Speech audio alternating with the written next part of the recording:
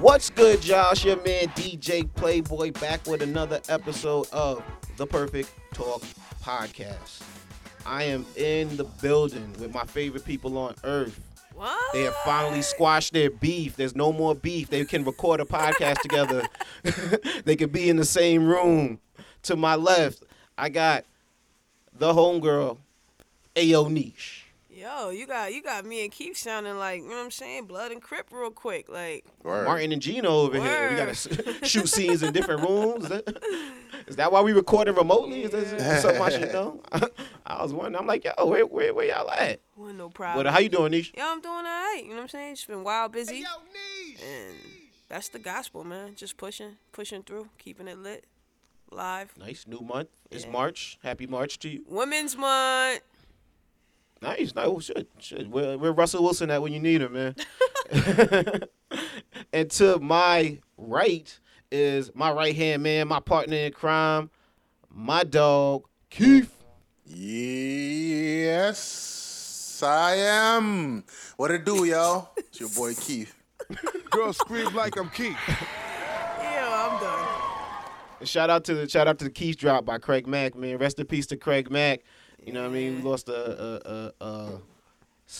in peace. I don't know if I want to say a staple in hip hop or even a hip hop legend, but definitely a dude that made a very good song, and then the remix to it was pretty dope too. So like, for that alone, honestly, for that song to have that much staying power, dog, you did your thing. So shout out to Craig Mack, man. Puff invented the remix, but Craig Mack revolutionized stretching the shit out of that remix. Like he made that shit. Like he made the one song, and then he flipped it over and over. It was insane. I wonder if he felt the type of way, like, how come y'all don't ever play the original to this? Why is it? Why do we always have to have the posse cut remix on but shit, he don't care, right? He's getting money anyway. Yeah. Maybe. Who knows what this bad boy deal is like. Yeah, but rest in peace. 46 years old, heart failure, man. It really makes you think about your mortality, make you think about your health. He's not Hell much yeah. older than us. Yeah. No, not at all. And from what I hear, well, he wasn't really living like the rapper lifestyle anymore, but the rapper lifestyle could be very dangerous. You know what I mean? You see a few rappers go before their time. The rapper lifestyle can be very dangerous. Rapper lifestyle. Well, look at Rick Ross. He just shout to him. He's on the road to recovery, it seems like, but you know what I mean? He's had a few hospital visits already. Lil Wayne. You know what I mean? We lost Phife from Tribe Called Quest. Yeah, it's real. So it's yeah. It's dangerous out there, but you know what I mean? Shout out to everybody out there. Shout out to everybody out in Florida. I believe that was Florida International University, or FIU. With the bridge. You guys see that? The pedestrian bridge collapsed? Yeah, man. When I was last looking at it, they said it's like at least 6 injuries so far, or casualties, whatever. I'm not too sure. They say think that at yeah, least CNN reports there's at least 6 deaths so far. They said one body has been recovered, and as of this morning, today being Friday, as of this morning, they have was it like 5 bodies still trapped underneath the rubble. So it's deep out there. So they're still recovering bodies and stuff, trying to get people out? Yeah, because Crazy, the bridge bro. fell on a bunch of cars. When the bridge fell, it was at a red light. You know what I'm saying? So it's not like people were driving. It wasn't in the stream of traffic where it may have affected like a couple cars. Like actually fell on top of a couple cars because they passed at the wrong time. But it was like the cars were just sitting there. You know what I'm saying? And the rubble fell, and it's tons and tons of material because this is some pedestrian bridge. They were boasting about all these space age materials that they were using, and that is built to withstand the Category 5 Florida hurricanes. So So this doesn't look like foul play? They don't think it's like a terrorism act? They think this is just like someone fucked the math up? Like, yeah, I haven't heard anything about foul play, but Oh, at damn. the press conference, the director of Miami-Dade PD was saying that they got the homicide detectives on it, so I guess they'll investigate it and give a definitive conclusion. But I don't think anybody's mentioned terrorism yet. So Damn. Yeah, that's some thick shit. Rest in peace to all the people, and definitely speedy recovery Yeah. to those that are injured out there. To all the Yeah, families. you could just never imagine a bridge just dropping like that. Exactly. That's just A like, new one. insane. Yeah, of all things. And construction was completed. I've heard conflicting stories if construction was completed or it was still going on. But either way, you know what I mean. That is terrible of a situation to happen. And I guess continuing on with the trifecta of terrible news that we starting off this podcast with is like it's the 1 month anniversary of the shooting in Florida, Parkland, Florida. And actually video surfaced of the security guard at that shooting at Marjorie Douglas Stoneman High School, just actually standing outside during the shooting. You could hear the shots in the background. And who did that? I don't even know. I haven't heard anything yet of who was actually videotaping him. I'm assuming it was like a student or just somebody walking by like, yo, this looks wild that he's standing out here. There's a few videos. So recently, a judge approved releasing the surveillance photos for public consumption. So that just hit the media. So basically, this was just a bunch of security cameras on the grounds of Marjorie Stoneman Douglas, and it was just capturing the they call it I think they call it a school resource officer, but it's basically like the sheriff has an armed person there on the grounds of the school, protecting the grounds of the school, and it shows him not entering the building, but I think that was well established. I think he was out there for like 20 minutes. He never went inside the building. He started off at one spot. I guess he heard the noise. They show him and they have like a civilian kind of like watchman. I'm not sure what to call it, but like a civilian person there that's not armed, not meant to like get hands on, but like they see something and they'll say something. Like they're the monitor. So it just shows him. They get in the golf cart. They go to some other building, but they never really enter. Or he never enters. It's really his job to enter and engage the shooter. So that's where we at. That's the video right there. So yeah, I've heard a lot of mention that he's armed and he's armed and equipped for the situation. But does he does he wear an armor? Or do they like do that job wearing body armor? Is he equipped to that? I haven't heard any mention of that because this is a person inside the building with I believe it was an AR-15. Mm-hmm. Letting off rounds, you know what I mean? Like he has a handgun compared to an AR-15. I guess what I'm really trying to say here is I don't personally think I would go in that building, but I also know for a fact I wouldn't do that job for that reason. You know what I mean? Yeah. I'm not that person to do that. I go the opposite way when shots get fired. So I can't really sit here and roast them, but also it's like because one, that's your job, you know what I mean? And if it was something else, like somebody getting stabbed, if it was somebody maybe even getting shot with a handgun, then I probably would be able to roast them. But I don't know what I would necessarily do. I can't sit here and say, I would have ran in that building and this, that, and the third. That's a real life situation. You know what I'm saying? That's a real. He probably never thought he'd be in. You know what I mean? Yeah, I mean,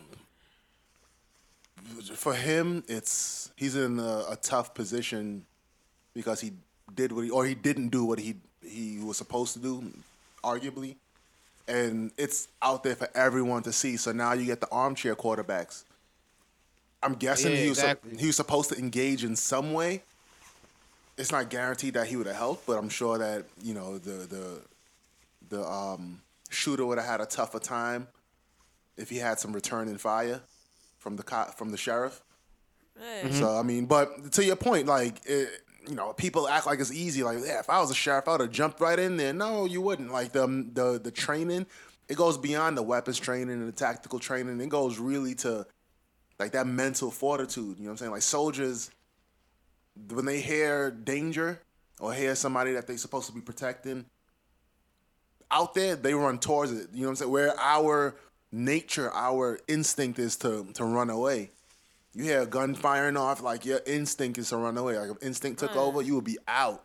Well, that flight or fight is real. You know what I'm saying? And you only have a split second to really make that decision. And I mean, if he's trained at least a little bit to, recognize what kind of gun it was. I mean, he didn't know how many shooters were. Well, I don't know if he knew how many shooters were in the building. I mean, there's a lot of information that a video leaves out. Like we only see a piece instead of the whole. So he'll probably end up getting interviewed and stuff like that. He's Not definitely, if he's smart. you know. Well, in an investigation, he'll definitely be interviewed, but Oh, yeah. they suspended him. He resigned, and he ultimately retired. And I think that rightfully or wrongfully, he's being made a scapegoat. So I don't know if he deserves to be a scapegoat, but I definitely know that the sheriff's department, who's headed by the sheriff, who is an elected official, by the way, he's not appointed or he's not, given Somebody this job. Right. Like he runs. He's a politician pretty much. So the sheriff, they put this thing out along with the statement pretty much saying that, yeah, just like we said before, this dude did not go in. He's one of the bad ones, and this shouldn't reflect what the entire department is like. So that's where I'm at. So they did the total opposite of when it's a wrongful shooting and they defend the cops right away. They're like, oh no, we dropped this nigga flag. We just jumped him out the gang. Like he ain't part of this. I don't represent us. Exactly. Yeah. Like if this, like for instance, if he went in, like let's say some black dude was just walking by and he said, "Hey," and shot the shit out of him, they probably would be like, "Well, we're investigating, and the suspect was a threat, and we're investigating. We'll get to the bottom of it." He did everything by procedure. Yeah, and all that stuff. He did everything by procedure, so don't jump to conclusions. But this one, we're not sure if he did everything to procedure. He had no backup. He didn't really know the situation. He heard machine gun fire, and But now they say, "Yo, it's that dude. Like that dude did it." Wait though. So do y'all think if there was no video surface that like none of that really would have went down? Probably would have kept his job. Everything would have. Well, it seems that people seen him. Because like people actually seen him outside before the video even surfaced, so I'm sure someone would have had like, "Yo, I seen the cop." You know what I mean? My friend passed away, and I seen this cop outside chilling, just pointing at the building. So I'm sure, but that would have been harder to prove. You know what I mean? Video makes everything worse. Yeah. He may have been suspended with pay or forced to resign or retire instead of being suspended without pay and then getting pressed. I think if there was no video out. And also too, like I feel like where we stand, where we get upset with a cop being startled in maybe an urban neighborhood and shooting a person wrongfully, you're like, oh well, you should have been trained to work in that neighborhood. Why are you working there if you're afraid of all the people? So this is like the total opposite. Like a person waking up and knowing that they have to work in a bad neighborhood, they can mentally prepare themselves from the moment they wake up to the moment they get to work. All right, I'm about to walk into what I perceive to be a war zone. Let me get ready. He was probably chilling like, this is never going to happen at this school. Like, you know what I mean? Not that he should have with what goes on in our country. He probably should have been the opposite. But I could remember how friendly I was with the security guards in my high school. They seemed like they was chilling. You know what I mean? And then at the most, they have to like act serious when a fight starts, you know what I mean, and go break it up. But for the most part, they're chilling for the most part of their day. So I don't think they're mentally thinking, yo, it's going down like that. And his, like Niche said, his fight or flight took control, and he's like, I can't run into a building. You know what I'm saying? Unless, you know what I mean? Like, I'm sure if maybe one of his kids were in there or somebody that he did, but for what he stood in that moment, that he didn't think that was the move to make. Real. Yeah, if it was because he doesn't work for the school. He works for the sheriff's department. He was just assigned to that school. Yeah, it might have even been different there. Like I said, if he had more years in that school or he got a personal attachment with some of the kids or something like that, he might have like thought differently. But at that moment, and I can't say that I would do differently. The only thing I couldn't say definitively is I would not take that job. I don't want any job where I possibly might have to shoot back at somebody shooting at me. So it's a scary situation. But you just never know. That's what it all boils down to. And I don't know. I feel like I didn't get a chance to really see the video, but that's just a delicate situation, but I feel and I understand where both parties are coming from, with respect to what he should have did, what he didn't do. Like, that's his job, that's his responsibility, but like that's a situation that just you don't practice every day. You know what I'm saying? Like you don't practice and do a drill for that type of situation every day. With handling kids verbally and stuff like that, altercations, okay, might have a little drugs here and there, but nah, dogs, we ain't thinking that someone coming through to the school dumping rounds like that, like. But the ironic part is that people look at you perceiving the perceived notion that you are trained for that, you are coming to work every day ready for that, but it's reality versus perception. Exactly. In lighter news, I want to switch it to my WCW every Wednesday, Michelle Obama. I don't know if y'all seen the video of her with a young lady, a little 2-year-old fan. Oh yeah. She was completely enamored by the portrait of Michelle Obama. And she was standing there and all, yeah, it was cute. Yeah, and Michelle went out her way, had a little dance party with the young lady. Yeah. They danced to some Taylor Swift, which ain't nothing wrong with that. Wait, I thought You know what I mean? I thought Amanda Seales was your Woman Crush Wednesday, or was that Keith that see? put up? See, I'm calling it out. I'm calling you didn't it see out. my first one. See how they want to hop on Plicker? Oh, Plicker love the light-skinned girls, right? Yeah. No. Nah, let's see, get it, he made it a race Let's thing. get it right. Yo, Let's Keith, get it right. Michelle Obama was my original Dub C Dub. Wait, Keith, did he just make it a race thing? Light skin, black, like, you know what I'm saying? I mean, if you Nah, want, it ain't you. It's the backlash that I'm getting from the streets. So tell him why you mad. Tell him. somebody pressed him saying that he's into colorism. He be favoring light skinned girls. No, I love all colors. I love purple, green, red, blue, But all mostly that. I yellow don't see and white. Word. The highest of yellows. Michelle Obama is my Dub C Dub every Wednesday. Well, I mean, let's And go. especially this Wednesday. Let's go back to how the little girl came onto her radar. It was a video that surfaced of her seeing the portrait, right? It was a We photo. spoke about it a few. Picture. Yeah. Yeah, it was, Okay, it was a photo of the girl just admiring in complete awe of the Michelle Obama's portrait, that new one that was finished up a few weeks ago. Yeah, we spoke about it a few episodes ago on the podcast. That might have been Exactly, planned, yeah. though.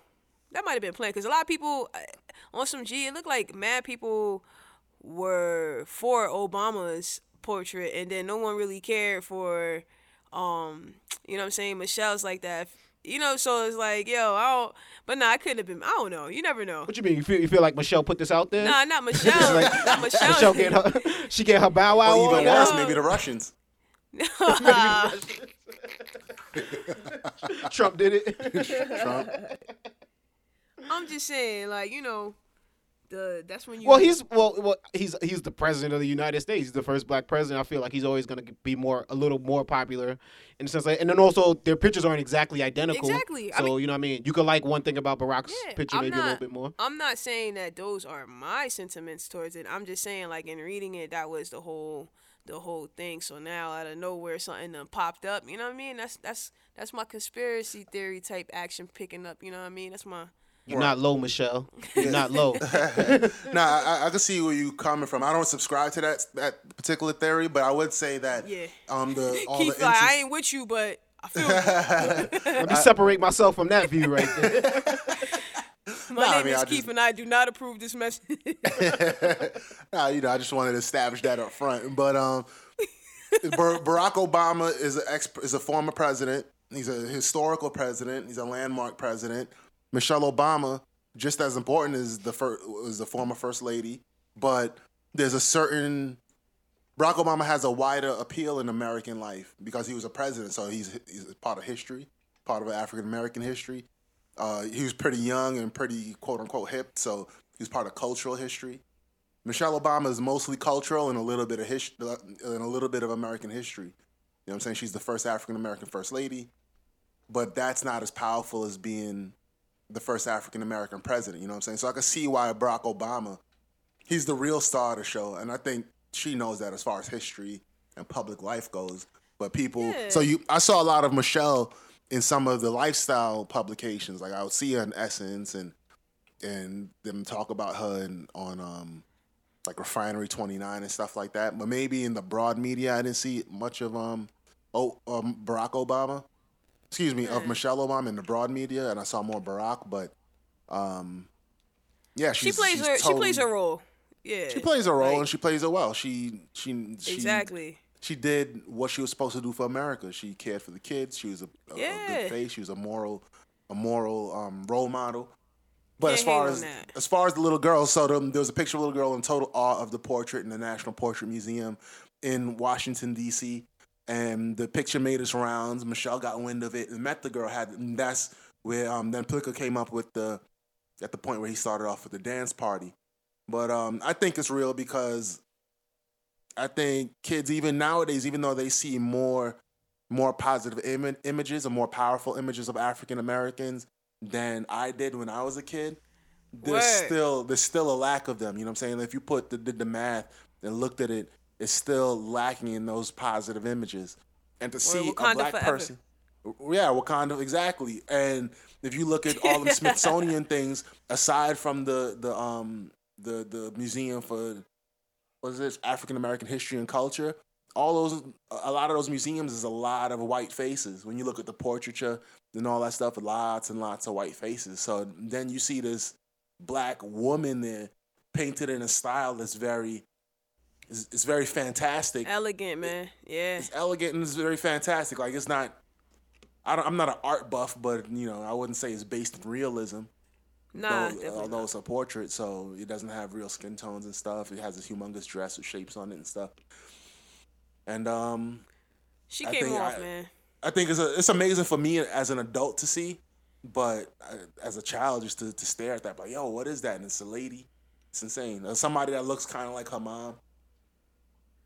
I think I could see how a young black child would be in awe by that. So I don't know if that kid's much of an actor. She doesn't strike me to be a great performer. So that's why I didn't think. Yeah, it was you a hating plan on the kid. You hate. It's a little baby. Like, it's a little baby. I'm not hating on the kid. I don't approve. I'm keep saying he don't think it's fake. Right. He's saying the kid seemed genuine. No. Yeah, I dig. I'm just trying to come at it from Real quick though, who would win in a public opinion challenge? You think between Michelle Obama and Beyonce? Like, if we had like a black woman Final Four for like March, like, you know what I'm saying, who's coming out of that? That's easy. Michelle Obama. Who's in the Final Four? You think Michelle over Beyonce? For me, yeah. I think there's no contest. So who's the Final Four? Like, we got Michelle, you got Oprah, you got Beyonce. And who's the fourth? Monique? Like, yeah. Really, Leonard? Now I'm calling you Leonard. Really? I'm saying she fighting for the Monica, culture. as one of those Cinderella stories, she just came out the brackets like on some old. That's like fucking. That's State University of New York at Buffalo. International University. State University of New York at Buffalo, making it to the what's it called, the Elite Sweet 8? 16 and shit. Yeah. Yep. But the fourth one, maybe Ava DuVernay, given our times. Yeah, she's fire. And you know who else I bang with too? Angela Rye. Yeah, Angela Rye is cool too. She wouldn't make it to the Final Four, but definitely Sweet 16. If I had to do a starting, if I had like a starting five, I will have to throw like Angela Rye into the mix if I had like a team. Definitely she's a scrappy young point guard. Yeah, doing the big out there. So scrappy she dates Common. guard. She dates Common. I'm a Common fan. So nah, they not together no more. no. Damn. Yeah, Damn, Common. I read that. They was You know, Common moves on quick. Common moves on quick, brother. Yeah, that's funny, kid. You gotta catch. Stay friends. Common with all his koofy raps. You would think that this dude would be locked down, but because like he even mentioned Serena Williams in his book a few years ago when they were together. Clearly not recently, but I forgot. I say Shonda Rhimes. I gotta put Shonda Rhimes in my Final Shonda Four. Rhimes She big for. Yeah. She definitely has, because the thing about Shonda Rhimes is just painting that platform to really put others, you know what I'm saying, on top of there real quick. Yeah, I think Shonda Rhimes is definitely, she in there. Wait, real quick, Keith. What Ava DuVernay? I'm hoping I pronounced that right. What is she? She's a director, right? Yeah, director. You do nothing great for your case against racism when you can't pronounce black names. Now I'm fucking with you. Yeah. DuVernay? That should sound French, first of all. What do you mean? How do I pronounce that, man? Dover? He said, wait, is it a baguette or a baguette? Beignet? Or can I just say croissant? Remember the dude who painted Barack Obama's portrait? He had problems pronouncing that. But he's like, man. Well, I had problems pronouncing 6 lakh also, you know what I'm saying? Why don't you try hosting the show? He's like, damn, man, why don't we do a show about Bradley Cooper? Shit, make it easy for me. But no, what is she famous for? She's a director, and she did Selma. She did The Wrinkle in Time. I mean, I didn't hear great reviews on the movie, but it's super important for the culture. She did 13th Amendment. Oh, Queen. She does Queen Sugar. Yes, she did the 13th. Okay, you're coming around. You got a couple points back there. Play. Okay. Yeah. No, that's Keith's vote. I'm Shonda Rhimes for mine. Well, no, with respect to you, you know what I'm saying, actually knowing some of the work, you know. Oh yeah. No. I had he said the name, and I knew I heard it before, and I was like, all right, where is it? Where do I know that name from? Yeah, she got a DC movie coming out too, superhero movie. That's what's up. We taking over, yeah. She lit. They're actually I don't know if we said this on the last podcast, but they're doing kind of like a woman army or whatever, some type of film with Lupita and Angela Bassett playing her moms. Is it a spinoff? I don't know if it's necessarily a spinoff, but Gotcha. I mean it would make sense, if it was. Is it a Marvel movie or is it just like some kind of action movie? Do you know? Honestly, no. Oh, because in Black Damn, Panther, Leonard. in Black How you gonna come up here and not do your research, Leonard? in Black Panther, spoiler alert. Angela Bassett ends up being Lupita's mother-in-law. So it's not too far fetched for it to be a spin-off. Nah? You know, it's speaking of spoiler alerts, I finally seen Get Out. And like I almost seen it early enough for Keith not to spoil it for me, but I can't even get mad at him because I seen it so late. But it was a good movie nonetheless. I like it. I'm gonna start doing a segment on the podcast called like old ass reviews. So like Get Out gets 2 thumbs up for me. Next week I'll be watching Creed, Straight Outta Compton. So I'll give y'all my reviews on that. But as at the moment, What the I have not seen Black Panther as of yet. Then the week after that, we're going to review Short Circuit 2. And then after that... Golden Child. Shit. Then after Nah, that... but real talk though, hours. I stopped banging with movies for a while, but I'm about to get back into heavy. You know, what I You've mean? been on But, your you seen podcast. anything- Huh? You've been on your you do more like you said too, like the podcast and Yeah, because podcasts you could do everything while listening to a podcast. You could clean your crib, you could work out, you could drive to the gym, drive from the gym, listen to it while you work out. So it's I'm a podcast guy heavy, but movies are good for my creativity. It's always good to watch another thing. I guess my preferred viewing thing would be television shows though. You know what I mean? Because I got short amount of time, so I'm gonna watch like a half hour or hour TV show and get back to what I'm doing. But y'all checked out anything new on television lately? On the Netflix maybe? man, The I Hulu? was I had a chance to watch 7 Seconds with How's that? You know what? It was all right. It wasn't What is like that? it was. What is 7 seconds on? 7 Seconds Netflix. is on Netflix. On Netflix? It's with Okay. what's Riley? I'm mad I call her Riley. That joint is mad funny, but what's shorty name? Shorty that does the Boondocks? yeah. Regina King. Regina King. Yes. And she was on there. She played the mother of a teenager who was involved in a hit and run by police officers who tried to cover it up. So, and then he ended up dying, and it just It's a turned into TV this, show or a movie? it's a series on Netflix. Okay. Yeah, so, and just the whole thing with crooked cops and all of that, trying to say he was gang related. Dealt with like a lot of things today, happening that are more prominent. So, it was cool. It wasn't like it was oh my gosh, I gotta watch this. Nah, it was what it was. She stay working too. Yeah. I Regina remember King? her being on like a Yeah, she's an amazing Yeah, I actress. bang with her. She does her. She directs and stuff too. So, Since 227 too, she been grinding. oh Yeah, word, probably. she was in 227. Yeah. Getting that money. I like how people come to those Which- revelations. Which I just seen recently too. 227. Oh. Nah, I'm joking. Wait, real quick. Let me bring it back for y'all though. When I was talking about the Woman King, it's with Viola Davis and Lupita. Yeah, okay. There we go. Not Well- Angela Bassett. I have my queens mixed up. You feel me? They No, still shining, Viola though. Davis for some reason. I sometimes I forget about her too when I'm thinking about other actresses. How But come? She definitely goes hard. How come? Does it have something to do with her skin tone? I'm the Oscars too white right now. Well, yo, those are two actresses, Oscar winners. By the way, the first time I saw Viola Davis, I saw her on Broadway. I forgot what play Denzel was starring in, but he's gonna be a big draw. Fences. Is it Fences, yes. So I saw Fences on Broadway, and How was that which one, on Broadway or the movie? on Broadway? I didn't really like the movie. No. Was Well, both were pretty good. You seen the movie? Yeah. You seen the movie? I seen pieces of it. You know what I mean? Like I was watching it, then I was just like, nah. Then I went back to watching it. You know. How was the play, Keith? So I'll say that some. I mean, some movies. The way I see plays that get adapted for the screen, you could either completely change the script around and make it into a complete screen thing, or you could keep some of the things, the instruments or little things from the play, from the stage play, and put them on the screen. I think that for Fences they did that. Did Denzel direct Fences for the movie? I think he did.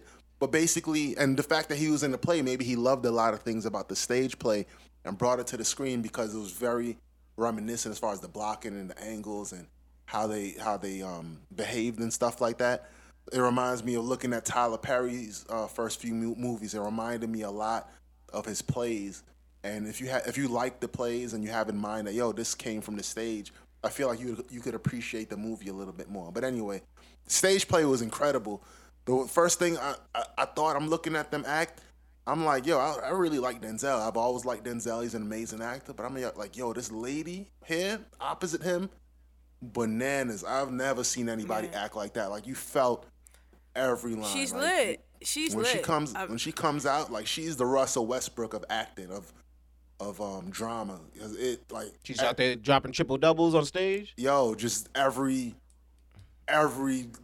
drive to the basket's a tomahawk dunk. Like, when she came out there, it was just emotion. You felt everything. Spoiler alert. When she found out that her husband had an outside baby, like, you felt in the movie, you felt it too. Like, and I cried like little thug tears. I went to the stage play. Make sure you cue the music in the back, man. It was like little. I can't believe they coming down my eyes. I shed a tear. Yeah, man. The movie, she was amazing in both the movie and the stage play, but I didn't know her for the stage play, so I didn't have that bias. I didn't know she was a part of that. I didn't know she was a part of the stage play. Yeah, they brought the chubby dude who played like his OG friend with the red hair, like that red dude. Yeah, he was a part of it too. He was in the stage play. Yeah.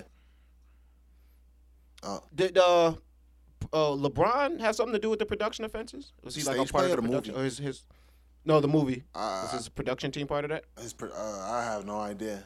I didn't hear anything about it, but maybe it didn't matter. Or was insignificant? I don't know. Maybe he tossed some bread in there.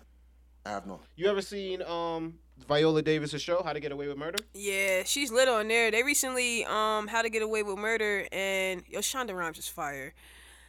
They took How to Get Away with Murder and brought Scandal? Olivia Pope on. Yeah. You heard about that? They had like a little conversation, like two black women. Yes. Discussing, because they not on friendly terms. I don't follow either show, but I did hear the big news about that scene when they appeared together. Yeah, that's dope. That's like in the comic books when they get two characters from like. That scene was real powerful because it's like they read each other and they, you know what I'm saying, it included like the different stereotypes of just like, having like a even with the colorism, you know what I'm saying? Like, it was just a lot going on all in the scene, and it's really good. It's really dope. Shonda Rhimes is amazing. She's amazing. I can see why you guys got her. Well, not you guys. I wouldn't have put Shonda Rhimes. I put Ava DuVernay. But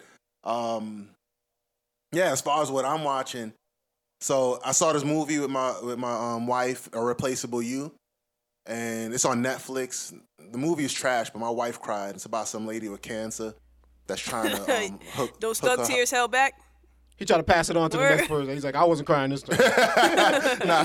because the movie was garbage. I couldn't connect to it. So this girl's dying of cancer, and she's trying to find like the next her husband's next girlfriend or mate or whatever, like so it could be easier on him. It was just trash. And then that sounds like a wild plot. Yeah, it was. It's a white movie. Is it a white movie? Yeah, white characters, or was it all black characters?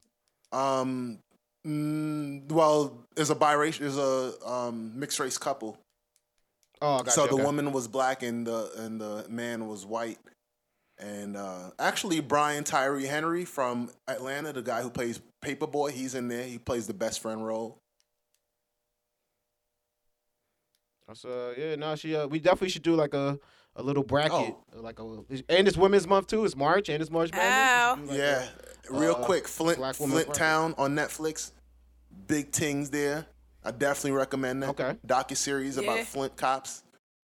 Why? Oh, okay. Why should we watch it though? Tell us. Why? Yeah, 30 seconds. Why should we watch it? Yo, it's like the Wires, like season. It's like it reminds me of like season 2 of The Wire in documentary form. So season 2 was often slept on because it was kind of a far departure away from like what people were used to in season 1, but it was still a solid season, and it just follows the That's cops. not the Russell Westbrook of Wire seasons though. Wire season 2. Nah, it's more so the Chris Paul of Wire seasons. Like you win, like it was a butter season. You just can't put your finger on it. They going through the Greek gangsters or whatever it was. I forgot what country they were from, but they're like Eastern European gangsters.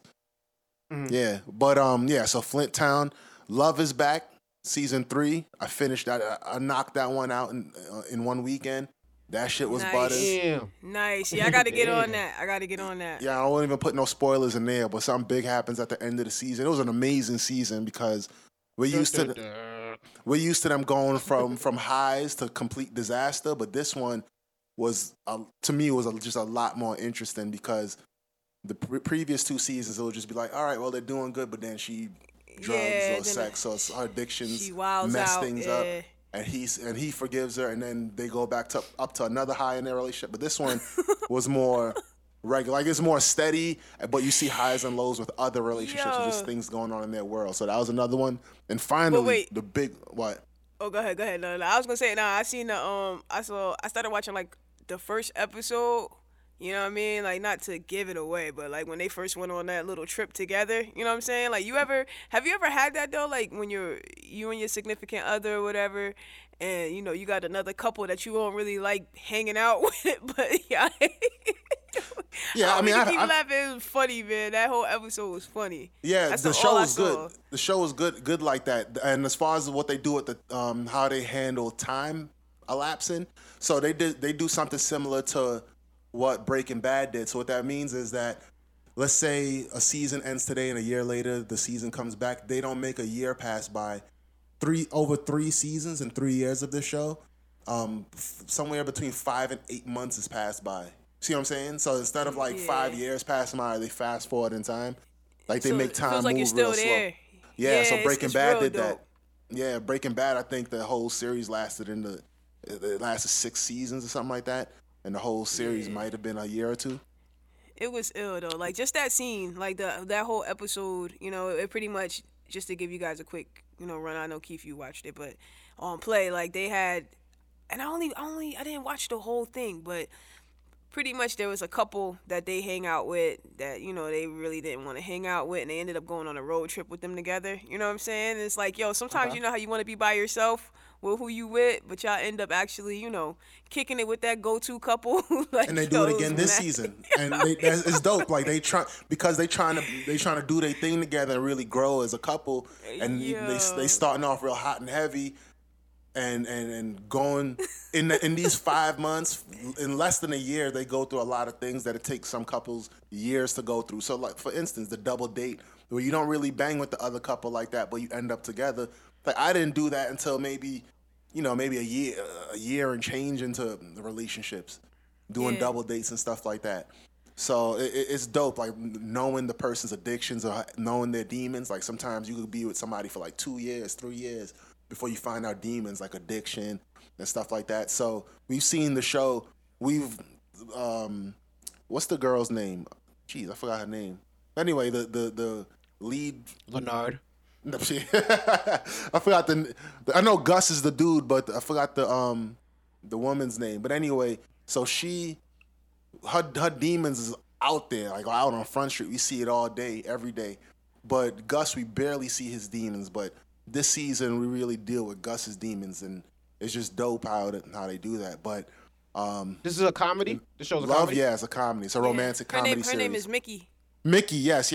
So Mickey, Yeah. all her demons are out there as far as addiction, sex addiction, Yeah, Just she a- spilled it out last season. Like, Yeah, saying everything. exactly. Like, you've seen a lot of her demons in season 1, but they kind of articulated it and made sense of it in season 2.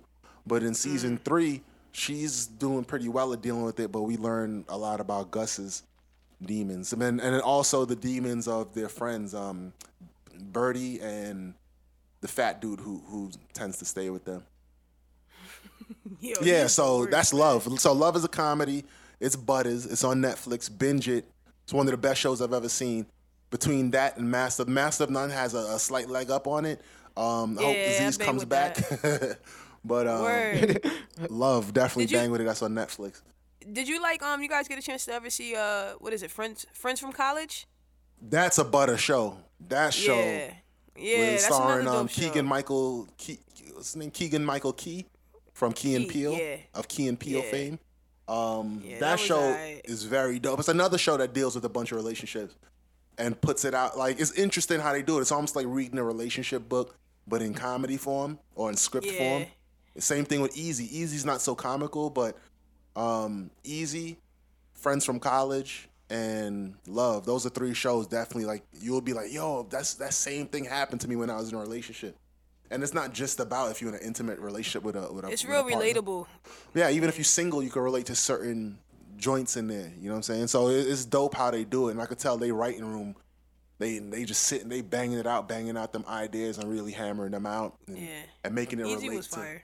Yeah, and of course the coup de grace, the finale of shit that I'm watching is The Chi. Big show.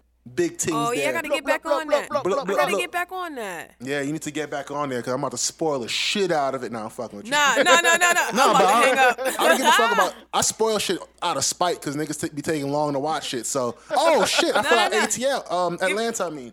Atlanta's back. Oh yeah. Atlanta Robin season. Yeah, Atlanta's back. I think Thursday night's episode had me rolling at the end because Atlanta reminds me. Chill. You about to go in? Atlanta reminds me. You said, nigga, stop talking. Atlanta's done with the podcast. Atlanta's comedy reminds me of Louis C.K.'s show on FX in that it's not ribs bust a gut Martin Lawrence funny. It's more so like just awkward. Like you always feel awkward and it's dark comedy. So, but when those moments come, shit is hilarious. Like it has you rolling. So at the end of Atlanta, this is episode 3 of season 2, episode 3, that came on this Thursday night. Shit had me rolling at the end. I thought I was gonna. Every time he starts talking, I feel like you're gonna spoil. He's like, watch the show. What do you want me to say? What do you want me to be cryptic? I thought he was gonna say. There's a hidden message. 25 minutes. 25 minutes in. Nah. Well, yeah, it was about 35 minutes. Yo, Keith. Including commercial. Every time you talk, I feel like you're gonna spoil it. It's a 30-minute episode, and it got commercials and shit. So about 28 minutes in, basically, you know, the trope of Earn is that like he's just trying to make it, and you always see hope for him. It's going good. It's going really good. Telling the plot. So how you want me to talk about? I'm not telling you the plot. This is how it goes. This is the arc of Earn's joint. Every episode, something's going good, or every few episodes, something's going good. You see him getting there, and then something derails him. You know what I'm saying? Like he does good, and then something derails him. So in this episode, things are going good. He's derailing. Then it looks like he has hope to come up out of his rut. But then you see that he doesn't quite make it. And this is every episode. It's not nothing unique to this episode. So Atlanta, and then finally The Chi. Need to get your eyes on that. If you ain't watching that, something's wrong with you. It's the best show on TV this year, period. And I think it's better than Game of Thrones. Show is off the chain. I don't know what it's like to live in Chicago. Don't know anybody from Chicago. But a lot of Chicagoans say that this show is legit. Like it's realistic, and just the experiences and the actors. Well, the first time you brought it up, we were I think episode 3. That the first time you spoke about it. How many episodes are you at now?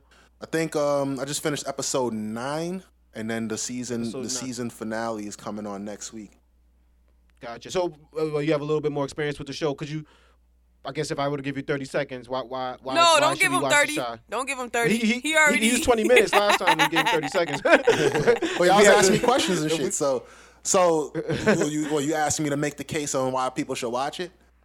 Yeah. You seem really strong, passionate about The Chi. So I just want to really know what is it that you like about it? Oh. I say it. I mean, now it's coming to the end of the season. I think so. First, it's black TV, so I just tend to be favorite a little bit more, just readily. But not all black shows I like. You know what I'm saying? I don't like any of Tyler Perry's shows. So, but this show right here, shit is powerful. Not even House of Pain. Yeah, okay. With Mr. Brown, nah, I'm cool, man. I'm cool. G Money, or G Money's in there. Fucking Rudy Huxtable's in one of them shows. Yep. Yeah, but this show, I don't like. It's it's in the hood, so people compare it to The Wire. But this show is a little bit different because it's a little bit light. Like, it shows kids in Chicago just being kids, but in the backdrop is the dangers of just being in Southside Chicago. You know what I'm saying? So they show romance. They show middle class. They show like the bougie in the South Side. Because remember, Barack and Michelle Obama lived in the South. Oh, I guess they still have a house in the South Side of Chicago. So when people think of South Side Chicago, you think about this bang bang shoot 'em up Chief Keef. Nah, that's not all of the South Side of Chicago. You know what I'm saying? Just like when people say Compton or Inglewood, they think of bang bang shoot 'em up boys in the hood. Same thing. They got a healthy middle class black community out there. So they show a little bit of that. They show the drug kingpin. They show all this shit, man. They show the Wire type drug shit. There's not much death in there, but it's a little bit. And then they show how all this shit overlaps, and that's the important part. That all this shit overlaps. So it's just dope. The acting is dope. I mentioned before Jason Mitchell, homeboy that played Eazy-E, and Straight Outta Compton. You need to watch that if you're late on that. They got the little boy who played the youngest part of Homeboy from Moonlight. So you know how they use 3 different actors for Moonlight to show that character aging. So they got the youngest one. So that kid is in there. Common is in there. It's just dope, man. Yeah, I need to see it. No, definitely go check that out. It's Keith. Keith usually gives very good recommendations, so if it's Keith approved, y'all want to check that out. It's Keith certified, man. I don't recommend it unless. So I told you that irreplaceable you is shitty. If it's on your queue, remove that shit immediately. but definitely the three bangers is Atlanta, Love, The Shy. 4 Flint Town and The Shy. There you go. Keith's final 4. Yeah, those are my final 4. March. Well, shit, I was watching The Killing. Out. You know what I mean? That's an old joint, but The Killing is fire. The first 2 seasons of The Killing is fire. Yeah. What's The Killing? What's that? That's the one with Kevin Bacon? Ain't no bacon on that one. No Kevin Bacon on that. What's The Killing? I know the Kevin. I forgot the Kevin Bacon shit is called. But basically, The Killing is about these two detectives, and they investigating the murder. But then every classic detective show, each detective is dealing with their own shit. So one is like doesn't have custody of his daughter, and the wife went somewhere, and he's probably used to be a drunk or something. The other one killed somebody, or they could have saved somebody from dying, something like that. But basically, it's a very dark and gloomy show. But the main plot is that they're investigating this murder, and then there's like political shit going on and whatever. And these 2 detectives were put together. They don't necessarily like each other, at least at first. So that's pretty much The Killing. But it's dope. It's a good crime drama. Oh, you know what I was thinking of? The Kevin Bacon shit's called The Following. Oh yeah, The Following. Yeah, I've seen a few episodes. It's not my thing, but it's good Fox TV. That came on Fox, right? Yeah, I believe so. Yeah. Yeah, it's good. When I seen it was on Netflix. Yeah, it's not my thing. I mean, I don't know how to describe the shows that I like, but it's not like it's a good Fox show. It's like Empire. It's like what's another good Fox show that is pretty good, but it's not my. You know what I'm saying, man? It's just not my thing. Yeah, no, I get what you're saying. Like, it can't quite go cable, so it can't get crazy like a cable show would get. So they get as crazy as they can. Exactly. Network television. Network, they don't have patience to like let characters and plots develop and give these moments of silence. And by silence, I mean like something's not going on all the time. Like Empire, something's always going on from second to second. 24 is another one. 24 is a really, really good Fox show, but it's not something I enjoyed. I watched a few seasons, but it's nothing But yeah, so that's my TV recommendations, y'all. You really need to check those out. No, shout out to that. Let's get to the rest of the podcast. That was TV Talk with Keith, and now we're gonna switch it to everybody's favorite segment, Sweeping the Nation. Have you heard? So when Plicker might read an article, might hear something, might see something, and I'll come and bring it to the rest of the podcast, see if Ayo Niche and Keith have heard. So first up, y'all. Have you heard the Breakfast Club interview with the Bodega Boys, Desus and Mero? During that interview, actually it starts off with DJ Envy kind of pressing him about a segment that they did on their show about Envy and his wife. It was a clip of Envy and his wife Gia on, I want to say it's The Talk, but I might be mispronouncing it. The Real, right? Is that what, I think the show with Tia and Tamara, one of them, is on there. Real. I think it's called The Real. Yeah, it was a clip. Yeah, I never seen the episode. I didn't know why he was on there, if what the purpose of him being on there was. But it looks like he was just talking about his infidelity issues that he had a few years back, and his wife was speaking on it as well. And Desus and Mero did what they do. They made fun of a clip. You know what I mean? I didn't think they got too personal, but there was a line in there where Envy's like, outside the house I was Rashawn. Sorry, in the house I was Rashawn, but outside in the streets I was DJ Envy. And his wife responds with saying, I didn't know DJ Envy. And I believe it was Desus, they do the freeze frame and then they start talking. And I believe Desus was like, but you knew DJ Envy's check though. Which, you know what I mean? Yeah. I guess I'll start it off with everything. Like, if you put something out there, you also got to be responsible for it. People are comedians, and that's their platform. I think I made the same point last week when me and Niche were talking about Monique and Charlamagne doing the donkey of the day. Me saying I'm not really for you calling people donkeys. Same thing here, but I don't understand how Desus and Mero could have avoided that. I believe they had thought that they were cool with Envy enough to make that comment. I don't think they felt like they were talking about his family or his something that wasn't already out there for public consumption because he was on a talk show. But Envy felt some type of way about it, addressed it, and then actually walked out during the middle of the interview and left Angela Yee and Charlamagne. Yeah. And about like 5 minutes later, he just gets up and walks out. And doesn't come back. He doesn't return or anything. But it's still a good interview nonetheless. Like I said, and I think I was talking to Keith in the pre-show. That kind of felt more like his wife felt some type of way about it. And, his wife was like maybe really upset by it, but it's like, oh, word, you about to have these niggas on your show today? When they pull up, you know, word. When they pull up, you better say something. You better represent. You know what I mean? She put the duffel bag in his chest and was like, go handle that. So like I said, I don't know if Envy seems like a real family guy, so certain things he might just not want out there, and he knows his butt so much he can control. And I think he felt like that was one of the situations he could control, so he felt like making it. I didn't really approve of it. I think Desus and Mero funny. I also thought Envy could have did that not on air if he really felt some type of way about it. He could have spoke to them before the cameras went on or before the radio shit went on. But it's always been a thing. It's always been a thing though about like everyone always says how Envy ain't really about that life, and you know what I'm saying? Charlamagne has always been known as the tougher of the two. You know what I'm saying? So I think he was Charlamagne got stuffed in public, so that's what that's saying about Envy. Well, true indeed, but I do believe that this was definitely an opportunity for Envy to stick his chest out a little more. You know what I'm saying? And he has been going on different runs with his wife and stuff like that, just talking more openly about it. Their past relationships. And they have a podcast out, so I'm assuming that's what they were promoting. Yeah, they have a podcast. I'm not too sure if they have a book coming out or whatever. I know they are looking to take everything to the next level because I actually was watching listening to their podcast that they had with Safari. They had him on as a special guest. But either way, I don't know. Me personally, I don't think he should have got up and left, but if he felt as though he was going to do something physical, then I can understand why he got up and left. You know what I'm saying? But at the same time, too, like you said, the Bodega Boys, like, come on. Like, it ain't even...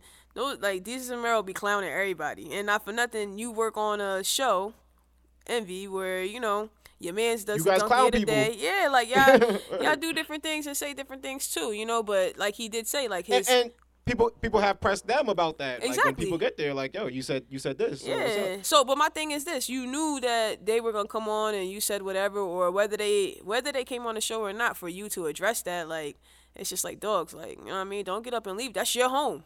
You know what I mean? Like, I be damn. what I'll say is they and what I took it as is they were kind of like trying to move on past it. Like they was like, all right, Envy, we didn't know you felt this way. All right, that's cool if you feel that way. Miro sympathized with him because Miro's married and has kids, and he's like, I understand completely if my wife felt some type of way about something, I'd do the same thing. But and then Miro made a joke like a couple minutes later. He was like, yo, you know, we're about to get into some new things. We're about to do a celebrity boxing with Envy. Yeah, and you know what I'm saying? Like, yeah, but Envy looked like he was really tight about it. He's like, yeah, I love that. I would love that. And then, you know what I'm saying? So I think Envy might have felt like, yo, if they keep making jokes about this, I'm going to, like, feel like they didn't take me serious. So I think that's why and I'm speculating here. That's why he removed himself from the situation. But how you felt about it, Keith? Oh, my bad, man. I was fixing my microphone. Oh, shit. No, you good. I can edit this, so, you know. All right. All good. What's wrong with my shit? I might have to hold my shit like a game show host now. That's you get cracking on everybody's mic. Was he talking about Kobe before? You gotta keep all of this though. You gotta keep all of this. AIWA. Y'all ready? We ain't ready, that nigga. We keeping this. My mic stand was fucking up. My shit was falling over and shit. I was just about to take my shit out and just start doing my shit like a freestyle rapper. Do my shit like Bunny Rabbit. Overstock.com. But yeah, man. Fuck with that good Amazon shit, bro. Yeah, how you felt about it though? What was that? Oh man, yeah, man. The first thing I thought was Envy know who to say that shit to. You know what I'm saying? That's what I'm saying. He know who the fuck to say that shit to. Yeah, Jesus and Mero from the hood, but they not one of those hood dudes who They not about that. They're of the hood, but they're not hood. You know what I'm saying? Like they had to act as hood as they had to when they were in the hood, when they were banging with people like that. Well, when you say he knows who to say that to, I feel like if a rapper would have said that, it might have even been a totally different situation. Like, I feel like he pressed them on air because he was like, well, they did it on their TV show. But I feel like it'd be worse if a rapper would have said that. Like, he would have had to, like, really do something, I feel like. Because it's like, why are you even mentioning me? Like, at least they had some type of reasoning for mentioning him. But so you mean, like, would he not press another comedian, you feel like? Or just specifically? He wouldn't press other people that like, really weren't about that. That's just like the bully in school. You know what I'm saying? Like, you know who to do that to and who not to do that. That's why I said, like, if you look at Envy's, like, when you really look at everything between Charlamagne and Envy and Angela Yee, like the dynamics of them, you know, like Angela's more of like the, you know, sympathetic, can relate with you and, you know, won't really be all crazy heavy. She'll crack more jokes. Charlamagne's more of the aggressive, you know what I'm saying? And Envy be like oblivious on like beef stuff, like sometimes, you know what I'm saying? Like he doesn't really have always like a strong opinion on stuff, you know what I mean? I feel like sometimes that's the play sides, you know? Go ahead, they're Keith. all strong into, well, to that point, before I continue, they're all strong into their brand, and I see, which is appropriate. Just like you said, you described all of their brands, and Envy is like tries to position himself almost like a journalist. Like he's a DJ, so he's gonna go to these different places. So you know what I mean? Like they all get their bookings, but like, you know, he deals more and more with artists direct, you know? Yeah, he's more like an Anderson Cooper type. But back to the knowing who to say that shit to, Jesus and Mero, they only act as hood as they need to act. You know what I'm saying? Like at some point, I'm sure somebody could call me hood, but I damn sure ain't hood now. You know what I'm saying? I ain't been hood for a good 27 years. I was hood when I was 5 years old. Since then, I was like, nah, man, this ain't for me, B. I got into one fight, and I was like, nah, I mean, I won, but I was like, this shit is tiring, kid. My forehead hurt. But yeah, son. Dropped the thug tear afterwards. Dropped a little thug tear. I cried and shit. I was like, I can't be crying. I can't be a thug. But, yeah, he knew who to say that shit to. By the way, he released a statement afterwards. I think he released it to TMZ, or at least TMZ reported it. He was basically like, you know, I had to press them in public. That's pretty much what he said. That's the gist of his statement. I had to press them in public. I pressed them, and that's it. I had to walk out. I didn't really like the situation. And he pressed them in public, and they apologized. And see, people enter, and it's like a relationship. People enter a conflict. You got to enter a conflict for the right reasons. You should enter a conflict to be heard, to be understood as best as you can be understood. But some people enter just for the sake of, let me just light this shit on fire and hope that the fire they could add to the fire, and that's what he wanted. He wanted them to be like, fuck out of here, why you talking to me like that? I ain't no bitch, I'm not gonna apologize. That's what he wanted. But they acquiesced real quick. They said, oh, I didn't even know you was hurt like that. If so, then I'm sorry, man. I didn't know. I got a family. I understand what it's like. And he didn't accept that. I'm like, what more can you want? Yeah, that's the thing. Like, why you brought it up? They apologized. Like, what do you want at that point? That's why I felt like it wasn't really him. It wasn't that serious. I felt more like he had to do that for his lady. You gotta play the Tyrese drop, man. What more do you want from me?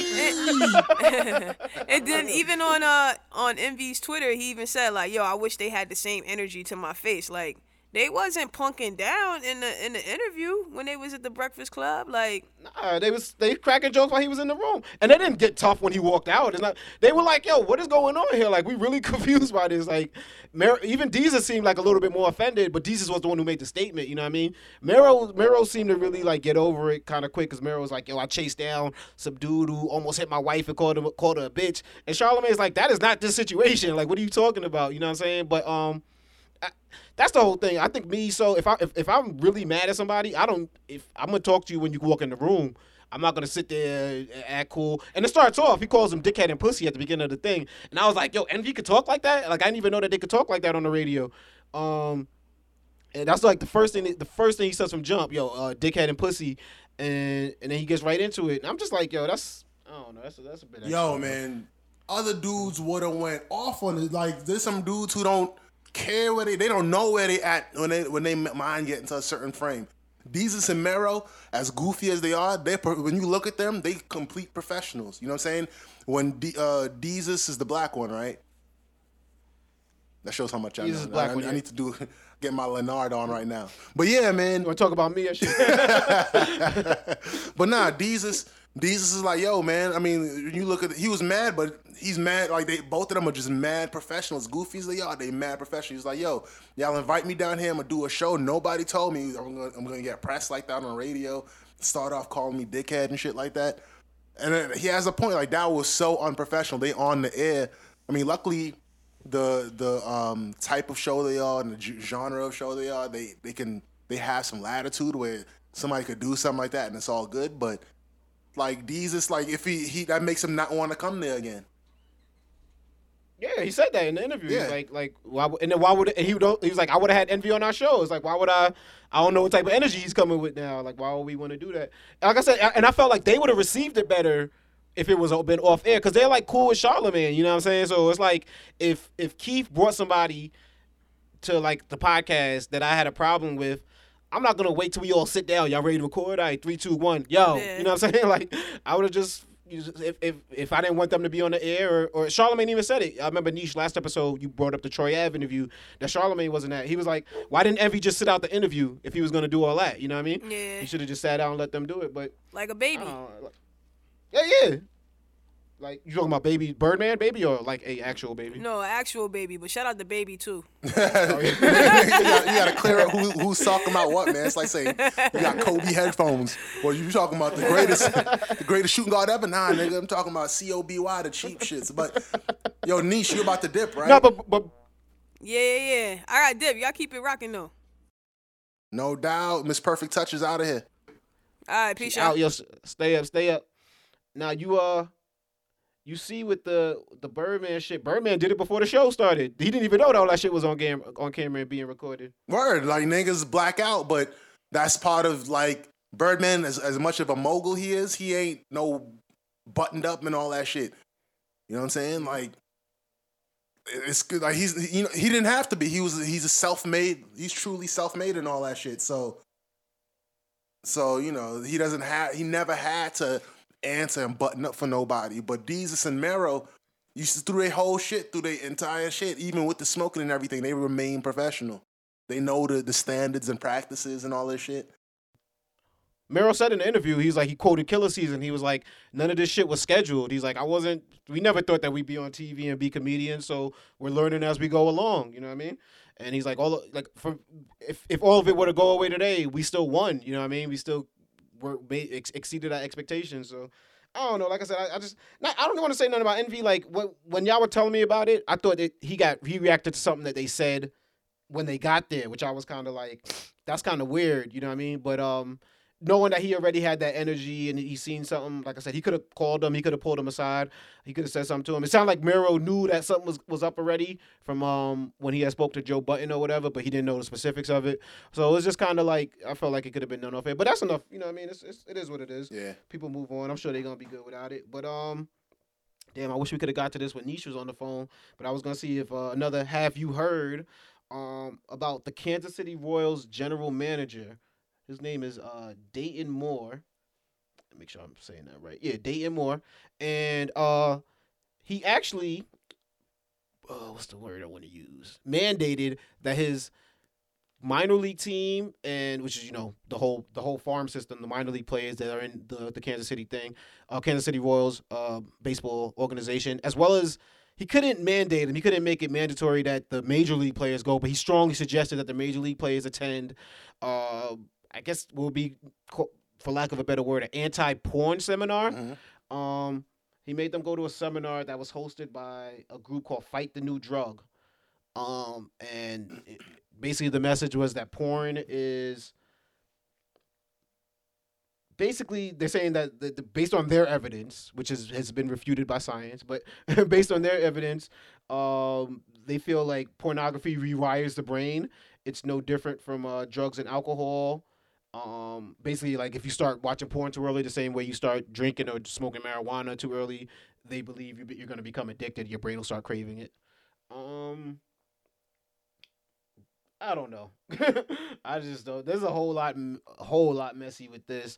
And we had a debate on the show a few episodes ago. Like porn, we don't know if porn's healthy or not. We don't know if it's bad for you or if it's as an actual health risk. There were actually scientists that were refuting this one website. They're called Fight the New Drug. There were scientists that said that is totally not true, that porn does not have the same effect on your brain as alcohol or even marijuana. You know what I mean? And that they're putting false information out there, basically. All right. Yeah, they said based on our expertise in neuroscience and clinical psychology, we find that Find the New Drug is systematically misrepresenting science.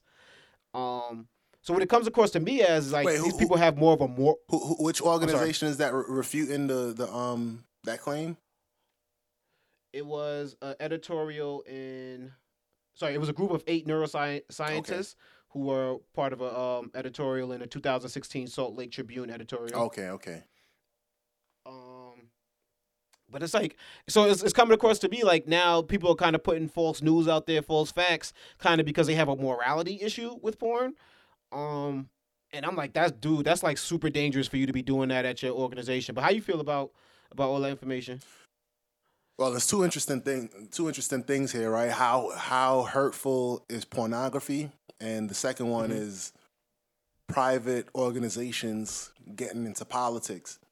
So the first thing is how hurtful is porn. We discussed a little bit about that in a previous episode, but I would truly believe that it's truly hurtful to make that some kind of like focal point to cure all of society. I think that's false, and I think that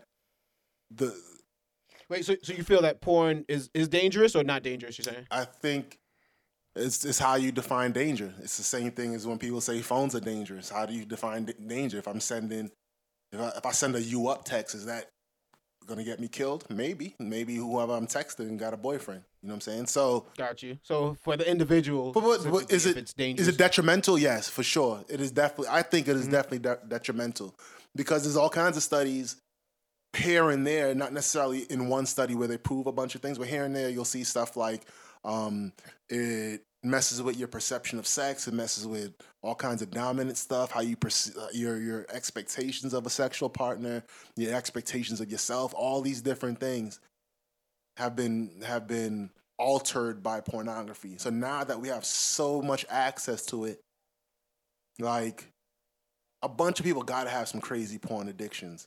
You know what I'm saying? Like just feeding it. And now it's probably like a bunch of people got porn addictions that they don't even realize that it's porn addictions because their lifestyle it's just so common and mundane, just consuming lots and lots of porn. So I think that when a political organization or like some kind of faith-based organization does a study like this to say that this has scientific ramifications, particularly negative scientific ramifications to health and all that stuff.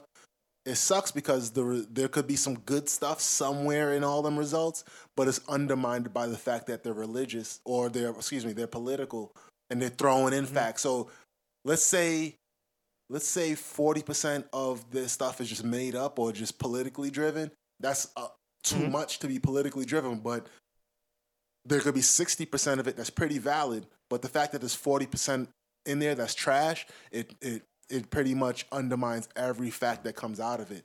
So I think that porn is harmful? I think it is, depending on how it's used. But, so now that bridges us to the second part of it, where there's private organizations putting through political stuff. So now he's using these results from a partisan organization to say, I'm going to have my baseball team go through porn training because I believe it's detrimental to them. That's messed up. Like, that's the messed up part. You know what I'm saying? So I'd be a little tight if I showed up to work today and they were like, yo, y'all going to watch a porn seminar. Like, and then first of all, we're baseball players, dude. We probably got way bigger addictions than porn. Like, professional baseball players. Like, you know what I mean? Like, I would just be like, yo, this is a waste of my time. But nobody's gonna say that because he's the GM. You know what I mean? Like, you could trade him away, so nobody's gonna say something to offend him. But that's gotta offend somebody, bro. Like, what if you don't even watch porn? You're like, yo, I gotta sit through this. Word. But yeah, I mean, it's just like granted, it's his money, it's his organization. He's gonna do almost anything he wants to do. But to put no, it's not. He's the GM. Oh, this is the GM. I thought he was the owner. I thought it was the owner. Yeah, the general manager. That's why I had to read the article twice and make sure. I was like, yo, this nigga's the general manager. That's weird. And the owner's cool with that? I'm like, why the owner's cool with it? Yeah, it has to be, yeah, because he's letting them do all this stuff. Like, there's even he's part of he's part of a non-denominational faith church, but he said he grew up Methodist Christian, and I believe they even said there's electronic signs in the clubhouse that, like, will advertise a private viewing of Paul, Apostle of Christ, at 6 p.m. on Wednesday, for example. You know what I mean? So they're not hiding their religious views at all, or how strongly they feel about them. The gentleman in his article even says, Moore, the GM, he has a statement here saying, when you're committed and relentless about trying to lead and do the right thing, and you're presented with information that you think is important to your players to know, and you don't do it, it'll haunt you. I couldn't live with myself if I didn't share this. Yeah. That seemed like a weird statement to me of all. Like, I mean, maybe it's not. Baseball players die of cancer, like what I mean, from chewing tobacco. That would feel like a much bigger things to focus on. You know what I'm saying? Like, but maybe it's not so. Porn is also like. Maybe it's not so far out there in Kansas. Like this idea of them doing it. Maybe it's not so weird. Oh yeah. No, definitely is where they're located is a little bit has something to do with why they're allowing it. I don't know where Kansas is at related to the Bible Belt or anything like that, but you feel like in Middle America, it's kind of a thing that would be accepted more than maybe in Los Angeles or New York. Mm-hmm. I agree with you. I think porn can be dangerous. I think it's also one of those things, kind of like weed. Alcohol is different, I guess, but alcohol also, because there's somebody that can drink crazy all weekend and then go back to work on Monday and not drink again for another 2 months, you know what I mean? And then there's some people who just have to have a drink. They have a drink on Saturday, and next thing they know, they're drinking after work on Monday, after work on Tuesday. So everything affects everybody differently. And I think porn falls in that category. I'm also feel like you should put information out about addiction and not even addiction, more so like usage and trends that you're seeing going on, because people were afraid to talk about this type of stuff before. So now that we are a little bit more open about it, let's discuss these things. Let's talk about it.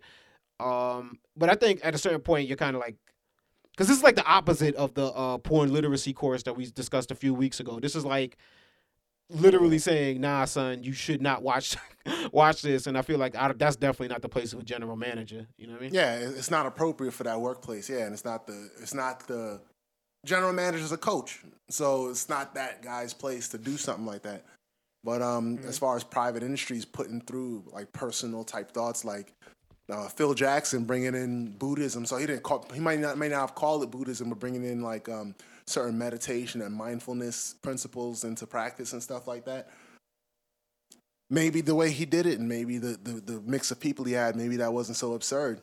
Him bringing things, I guess, inspired by religion into his clubhouse or locker room or whatever. So even then, they could have been someone maybe not offended by it. It was kind of like, why are we doing this? You know what I mean? Yeah. Kind of like, I don't see how this relates to basketball, and it probably was somebody, but they weren't going to speak out against Phil Jackson at the time, the same way no one's going to speak out about this general manager. You know what I mean? Like it's a power thing, right? And there's some devout Christians that are against, like, if you bring yoga or some shit around them, like they don't really fuck with it because they feel like it's worshiping another. Oh, do they? Oh, wow. Yeah, there's a lot of people. See, but it's quite common actually. Against yoga? That's because yoga. Well, I didn't. They're like, go ahead. Yoga has its roots in I think Southeast Asia, so like it has religious roots as far as like all the mantras and all that type of shit. So anything that gets close, some people have their different thresholds for what it is. So one could say that, well, I'm saying, I'm doing yoga, but it's more so like a more mental thing than it is spiritual. So I can do it. I don't mind doing it. But some people are like, I don't like doing the ohms, or if they don't know who you're worshiping, or if they want to interpret it as worshiping, they'll say, I'm not going to do it because it's like worshiping somebody else's God. Mm-hmm.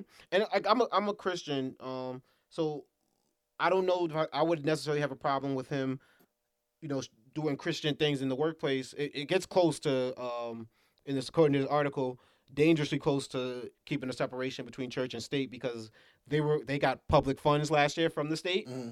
I think to build their stadium. So it's very dangerous to that, they were saying. But as a Christian, if I work for a Jewish company at my day job. So it's like, if they were going to have temple or something like that for their Jewish employees, I think I'd kind of be like, so what do the rest of us do? You know what I mean?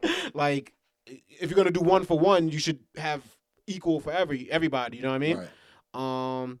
Or just stay away from it altogether. And that's kind of like how I feel. Like, what if I was a Muslim player on that baseball team? You know what I mean? Like, how would that make me feel uncomfortable? Not even the porn stuff, but just the religious stuff going. Right. No, just the religious stuff. That's the thing. Whether it's being pushed onto you or not, the fact that it's just there for you to see. You know what I mean? Yeah, they had a judge in Alabama who he ended up running for Senate and losing, but he used to put like take these big placards and put them up in his courtroom with the 10 Commandments and all these different religious Christian stuff.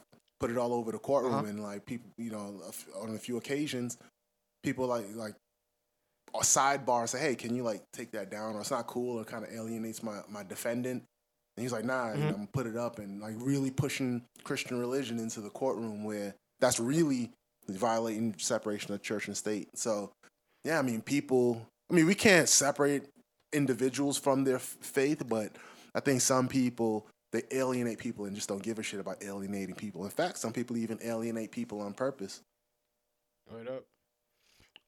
And I guess the last thing I want to see, have you heard, was Kevin Love wrote an article for the Players Tribune talking about how he actually suffered from a couple panic attacks during this current NBA season. He's injured right now. He plays for the Cleveland Cavaliers. But he mentioned having to like leave in the middle of a game just because he had a panic attack. It's something that happened to him more than once.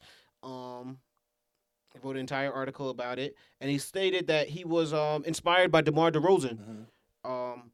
DeMar DeRozan had tweeted out on the 17th of February, this depression will get the best of me. Oh, sorry, this depression gets the best of me.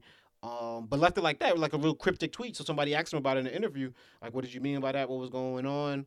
And he responded, it's one of those things that no matter how indestructible we look like we are, we're all human at the end of the day. It gets the best of you in reference to the depression. It gets the best of you. There are times everything in the world is on top of you, end quote. So, how do you feel about that? Because that's a new frontier that I think is opening up in the athletic field. Because I guess before maybe that might have been looked at as a stigma. That might have been looked at as a reason to not want to sign Kevin Love. Kevin Love gets paid over $100 million in his contract. Mm-hmm. You know what I mean? Do you want to sign somebody that's might run out in the middle of a game because they're dealing with a panic attack? You know what I mean? And I guess I'll go first. I want to applaud Kevin Love for being open about this, because I think one issue that we have in this country is we don't necessarily take mental illness as serious as we have.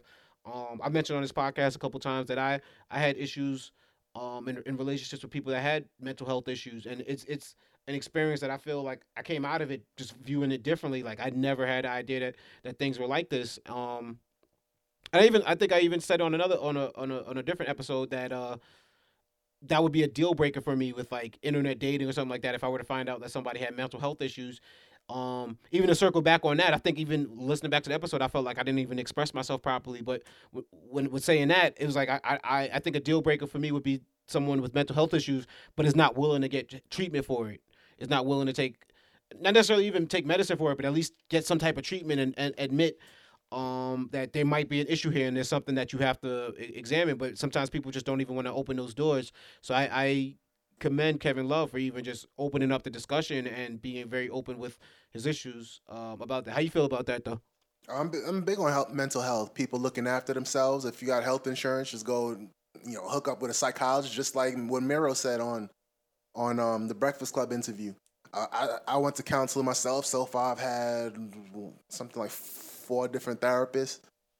I love it. When I need one, I feel like I need to give my mental health a little shape up and shave. You know what I'm saying? Get a little pointy sideburns on my personality. I hit up I hit up a therapist. You know what I'm saying? They hold me down, help me cope or whatever. Because there's little problems that happen to you, even when you're a kid. That the way I grew up, you just tuck things away. You tuck it away in a box. You close that box tight and you keep it moving.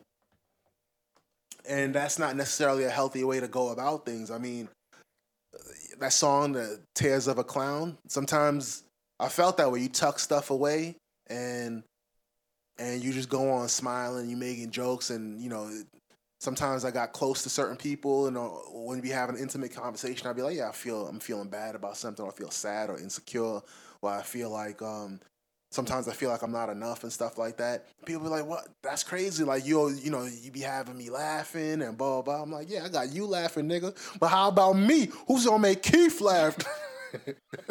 Nah, but for real. That's true, though. Yeah, no. Well, Robin Williams would be an example of that, too. Everybody's like, well, Robin Williams is always making jokes. How could he? And my man hung himself. You know what I mean? So. Yeah, Chris Farley needed drugs to get by, and he overdosed. You know what I'm saying? Like, It's interesting, and I don't know, I feel almost like a lot of people, like, for one reason or other, like, geniuses be having issues on a lot. I don't know if it's because they keep having to tuck things away because they have so much work to do that they don't have time to deal with stuff.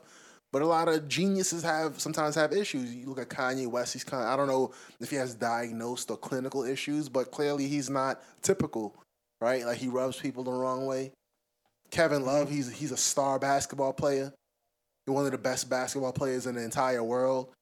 He has money. He's a good-looking guy. He has youth, and yet he gets panic attacks. Imagine that. So, yeah, I mean, I'm high on people looking after themselves. Some people think that some traumas are too small. It's never too small. If you got the means to do it, then go ahead and do it. If you don't have the means, find a cheaper way to do it. Read a book, sit down, meditate. I just downloaded 2 apps. One is called Headspace. The other one is called Calm. I started trying meditation as a practice. Like, you just got to keep looking after yourself. So I think it's dope that he came out and wrote that, because when you think about manhood or like the professional athletes, especially those in contact sports, they're like this icon or emblem of like manliness or strength. So not necessarily just manliness, but that thing in our country or in our society that says this is how to be strong. Athletes is like that. You body another person. If the other person falls, and you're still standing, that means you did good. Hiding your weakness. Something bad happens, just take it. The dude's playing with cuts over their eyebrows and stuff like that. All that shit works in sports. It doesn't necessarily work out there in real life. So this Kevin Love article is what's up. Yeah. And he even says mental health isn't just an athlete thing. What you do for a living doesn't have to define who you are. This is an everyone thing, which is true. You brought it up, Kevin Love, and you mentioned Kanye. And like, honestly, the correlation that I could see between the two of them is that they're both like the 1%, you know what I mean, right, of basketball players. Kanye's like in the 1% of musicians that made it to the point that he's made it. And I think sometimes you feel like you can't talk to people because you feel isolated. Sometimes you feel like maybe the people that are around you don't fully understand what you're going through as much as you can explain it to them. Even sometimes, like in our group of friends, sometimes motherfuckers will be talking about something, and I'm just like, I'm not really on what they're talking about, so I'm just gonna let them rock out. And then other times I'll be more into the conversation because it'll be stuff that I want to talk about. But I could imagine that sometimes these individuals feel very isolated, like they can't talk to their group of friends at all because how will they ever understand what they're going through? You know what I mean? Yeah, also another point you brought up. I have family members. I have family members who I said, they went through a lot and they always yelling and complaining to me. And friends could lend a good ear. Even the best listener or the best of your friends who are good at that type of stuff, talking you down from when you're having tough times. Sometimes they have their limitations because they're not trained at this type of shit. So, I'm like, you should go see a professional or whatever. And she's like, well, what could they understand about me? Or what my experience is unique. I'm like, your experience is not as unique as you think.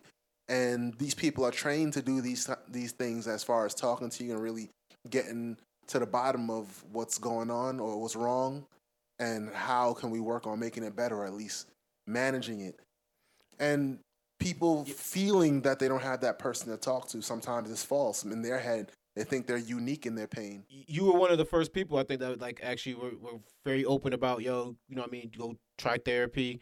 You could do that. And it's huge. This podcast is therapy, you know what I mean? Just looking back over the, I guess it's a little bit more over a year that we've been doing this now. And I'm like, there's stuff that I've got to discuss here that I can't even see what other platform I would have had to discuss these things, you know what I mean? And it's able to express my emotions. That's a good thing. Even yesterday, I was having a conversation with a dude I work with, and I was just telling him it was like my daughter. She had went to go visit my parents. Her other grandparents took her over there, and he was like, "Well, why didn't you take her?" And I like sat there and thought about it for a second. I really didn't have a good answer, and it's like that's the good part about talking to people sometimes is that they're gonna. If you're to yourself, you can make excuses all day. Even going back to the addiction thing that we were talking about, you could be addicted to something and front to yourself all day. But it's when somebody asks you those questions or point certain things out to you that you weren't willing to look into that mirror and look at that reflection.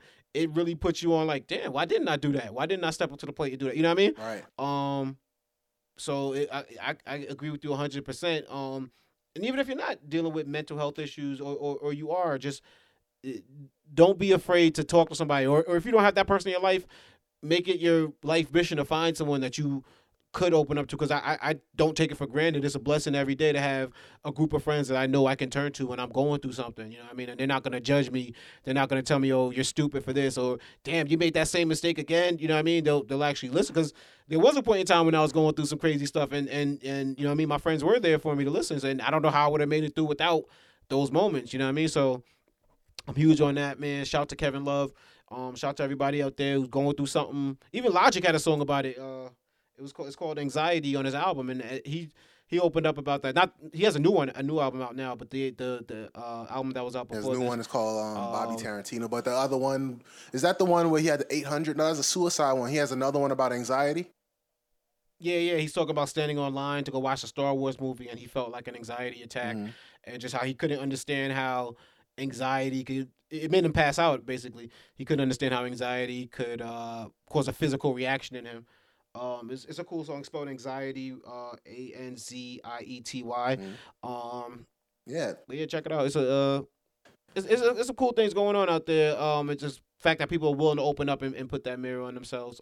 Even Joe Budden is very open in like a lot of his music, about like his demons and stuff like that. And I don't know if he necessarily does therapy and stuff like that, but it just shows you like you can't be afraid to face those issues. Yeah. And, once again, shout out to Kevin Love. The way I used to describe it to my therapist, especially when I first started, or whenever I start with a therapist, they would ask me, "Why are you here?"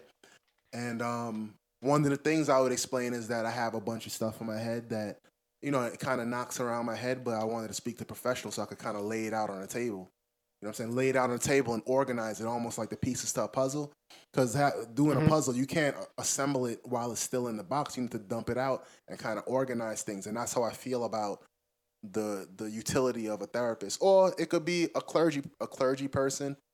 It could be if you happen to have a friend that's that good at listening and that doesn't like talking, because a lot of friends or laymen, they like to talk.